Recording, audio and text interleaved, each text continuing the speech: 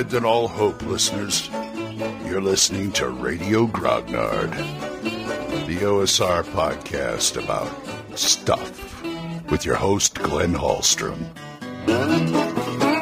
Hiya, folks. Old man Grognard here. Happy Monday. Hope you're all doing well. Sorry about that. I've been just woke up, I guess, and slept a little late tonight. Actually got some good sleep. Now, it's one of those damned if you do, damned if you don't situations. If I don't sleep very well, I'm groggy like this, and I sleep too well, I have a hard time waking up. So, you know how that feels. I do not know if we're going to have a game tonight. I'm not sure. If it happens, it happens. If it don't, it don't. What the hey? And that's usually the way it goes around here. I can always work on something else, I guess. Okay, today we have a rather lengthy email, and I'm probably going to be going off on that, and we'll get into that after this. All right. From John Allen Large, I have an email about a show I did the other day about PC versus PC combat. So let's listen to that. Go ahead, John. Hi, Glenn. It's John here from the Red Dice Diaries. Just wanted to drop a message about your latest episode where you're talking about player-character conflict.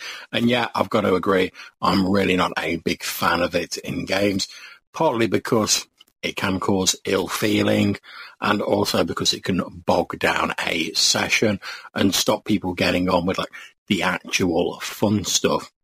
Now, one of the reasons I tend to think that this sort of thing happens, and like you say, people who would react completely differently if they were sort of punched by someone in real life, why they would sort of draw a sword and go at them in a game, is because everything's quite abstracted in a game. There's no sort of like, you're smacked in the face or anything. You feel the pain, you reel back, you think, oh, do I really want none of those sort of slaps around the chops? There's none of that because you're removed from it by the game. Now, obviously, it's necessary that people be removed from the game, and we have like a whole level of imagination which can only convey so much. And obviously, you wouldn't really want to convey all the feelings of like being hit, punched and stabbed to the actual player of the character. That'd be pretty horrendous given some of the things that player characters get up to in a typical D&D style game. But unless the person's a really good role player who can sort of like get into that headspace of like, oh, I've just been smacked in the face, how do I feel about that? It can lead to this difference of approach based on the character, or like you say, the stereotypical sort of like Billy Badass character, as I call them, just sort of going for people. I think another issue as well is that so much of like the typical D&D game is based on dungeon crawls and situations where you do end up fighting monsters and the like. So it can be very difficult when the player characters move back to like a more civilized, ostensibly, or urban area to sort of throttle back from that, hey, there's a monster there, time to get the swords out and make with the smackdown sort of mindset. A lot of people tend to react the same way. So even if it's just like a group of city guard, to use your example, who are coming in and making some inquiries, some players will see that as, here's another group of monsters, it's time to lay the smackdown on them, loot the corpses, and get the treasure. Which, fine in a dungeon when you're confronted by undead or something like that, but it doesn't really work when you're in a bustling city surrounded by guard. And the only way I've found to discourage that is just to play out the consequences of that. If you attack some guards, more guards are going to be called in to help them pacify you, and you're probably going to find yourself slung in jail in quick order. Anyway, really enjoyed the episode, dude. Take care, and I'll catch you soon. Thank you, John. I appreciate it. Yeah, I've got my own theories, too, about why this happens. And the point you make about being removed, one step removed from this, what the game does, well, yeah, I think it's that, plus it's a game. So there are players who go in there feeling invincible, even though they're not. They have hit points and stuff, but they're figuring, oh, well, if I die, I die. I'll just make another character type of thing. Which, for some games, is a rather long, convoluted affair, so why would they even try and flirt with danger? But that's neither here nor there. But, yeah, it's that, and I would play out the consequences too, but I'm a little more cautious as a game master because I play with people like, you play out the consequences. Oh, pretty soon, the guards come, they arrest him, he fights back, he draws sword, they draw swords, and they blow a whistle, call more guards or something like that, and next thing you know, you have a big old fight on your hands, a big old encounter, which I don't want to do every single time. Or I could just role play it out where he gets arrested, they slap some cuffs on him or however they restrain him, and just do it and say, you're arrested. I pull out my sword, you can't, you're tied, and things like that. And that next thing you know, you get a player who's all butthurt about it, and, oh my God, they captured me, what am I going to do? He says, well, maybe your friends can throw some bail for you. Who knows? And I would role play some situation where they end up going to the constable's office and, sheriff's office or whatever, and just explain the situation. Very, very sorry, won't do it again. I'd roll, maybe give them some leniency if it was the first time this happened, or they're new in town, or something like that. Or I can find or they can find out it's a corrupt sheriff, and no, they're going to stay in here. He's going to stay there till he rots, or his trial comes up, whichever comes first, if there's a trial. If you want to play it like that, and that's a whole other adventure right there. How about that, huh? But I would do the leniency and then get him out, and it's like, let's see if this happens again. But I do risk having a player who's all, you did that to me, that wasn't fair. Well, yeah, it was fair. Was it fair what you did to the guards? So it's just the kind of thing where, hey, reality ensues sometimes. You think I'm going to, and it's also the point of, you get the feeling that the guy's trying to mess with I get the feeling the guy's trying to mess with me. Like some people, like my friend Matt, he will do that just to push the envelope and just to be a rabble rouser and things like that. And I understand that, but with somebody like Matt, you got to give as good as you can get. And he respects and understands that. But some people, they just want to mess with you. They just want to mess with you and your game. And, the excuse, well, it's in character, only goes so far with me. Yeah, it's in character, but you're the player. You're supposed to rein in your character. Or something like that. This could be played out another way, is what I'm saying.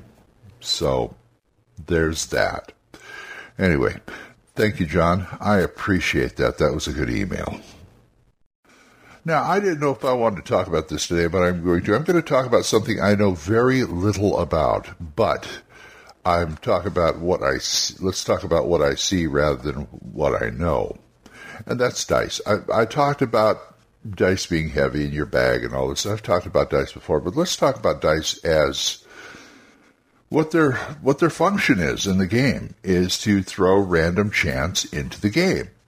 That's what they're there for.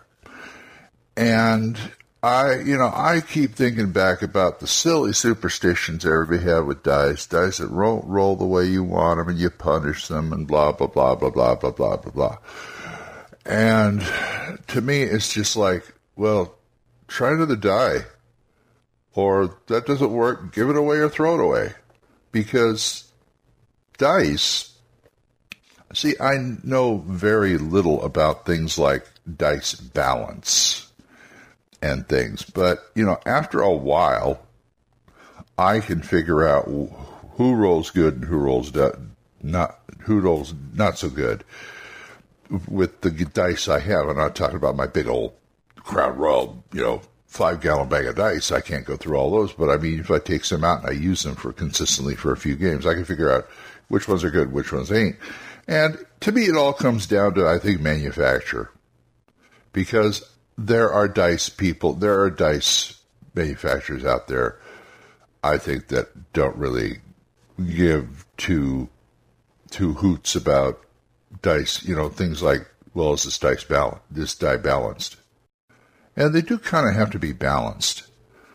I've had dice where I can't do anything with them and I gave them away because I figure they're not balanced. So, But, they have to be manufactured right. And sometimes you find one that's gold that'll roll your way every time. That doesn't mean it's balanced. That just means it's balanced in your favor.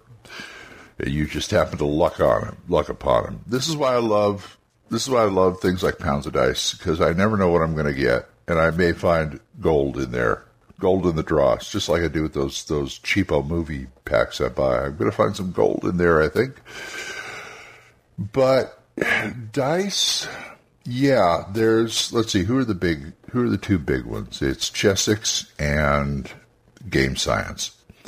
Now, everybody says, Game Science dice, they're great. Lou Zacci really does a good job on them, make sure they're balanced and blah, blah, blah, blah, blah. Yeah, well, Chessex is cheaper, and I think they do a decent job. There's also people who want the precision dice, the one with the sharp corners and everything. And then there's the ones with the rounded. I used to be a rounded corner dice person, but I'm kind of like I take it as I go now. If I have a precision dice, I'll use them. If I don't, I'll use those. I'll use whatever I have, basically. And I like things where I can plunk down something like, I think the pounded dice are like $35 now. Yikes. But there are cheaper dice. I think there's a place called Whiz Dice that does pounds of dice and things like that. But they try and break them up into sets, which to me, I don't care if it's a set. As long as I got the basic dice that I need, they don't have to match. As long as they roll good. So there's those three manufacturers, and there's probably others out there. I found some dice. I found this out by somebody posted something on Facebook about the dice he found at Walmart, and it's made by Guardian Games or something like that. I couldn't on their website. I couldn't find them anywhere on the website. I'd probably go to Walmart.com and find them or Amazon. But they're selling like 3 sets of dice for $8 with little bags in them. I thought, that's cool. I rolled them. They rolled pretty good. So I like to carry those now. And maybe my tin of good dice, I'm not sure. But the little ones are like if somebody doesn't have a set of dice, I'll just throw them a bag and say, here, use these. So I'll always have dice, but I thought that was a real bargain. They seem to roll pretty well. So, yeah, I think you should test your dice when you first get them or something like that. Do like 10 or 12 rolls on a D20 and see how it comes up. I grabbed one out of that pack I'm talking about the other day. I rolled an instant 1. Ooh, ouch. But then I took another one with different color, a different set of them, and I rolled the 20, and I got an instant 20. So, hey, But I rolled them a few times, and they seem to average out pretty well. See, I'm getting into the area where I know nothing about things, dice balance and odds and things like like gambling and percentile and what am I trying to say? Odds, I guess. I always want to say odds. I can't think of the word, but you know what I'm saying. So that's what we have to deal with. And like I said, I take it however it comes. If you want something a little more precise, then go for something like Game Science, I guess. If you want 9 times out of 10, if you want a good die, go there. Chessex is okay. You get some good dice out of that. And Whiz Dice, I really haven't tried, but I've known people who swear by them. And it's like, this is really nice. I said, okay, cool, fantastic. If I bought some, I'd probably just throw them in my bag, in my big old bag. But anyway, That's what I'm talking about today. Wow. Going on 12 minutes and I'm still chattering about dice balance.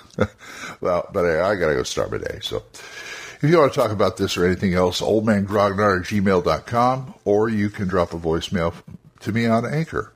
And we are monetized, so as little as 99 cents a month, you too can help support this program, and I thank you. And I want to thank my supporters, Jonathan, Oliver, Mark, Gilbert, Juan Carlos, Daniel, Dan, Benjamin, and John Allen. You guys are great. Don't forget the Jung Grognard, Y-U-N-G Grognard podcast from Dan Gregg, Mark C. Walring's The Yawning Owlbear podcast, and Big John Allen Large's The Red Dice Diaries podcast. The last two aren't anchors. So until I see you folks next time, keep the dice warm, and I'll talk to you later. Bye-bye. Questions? Comments? Send them to oldmangrognard@gmail.com. We'll see you next time when Radio Grognard is on the air.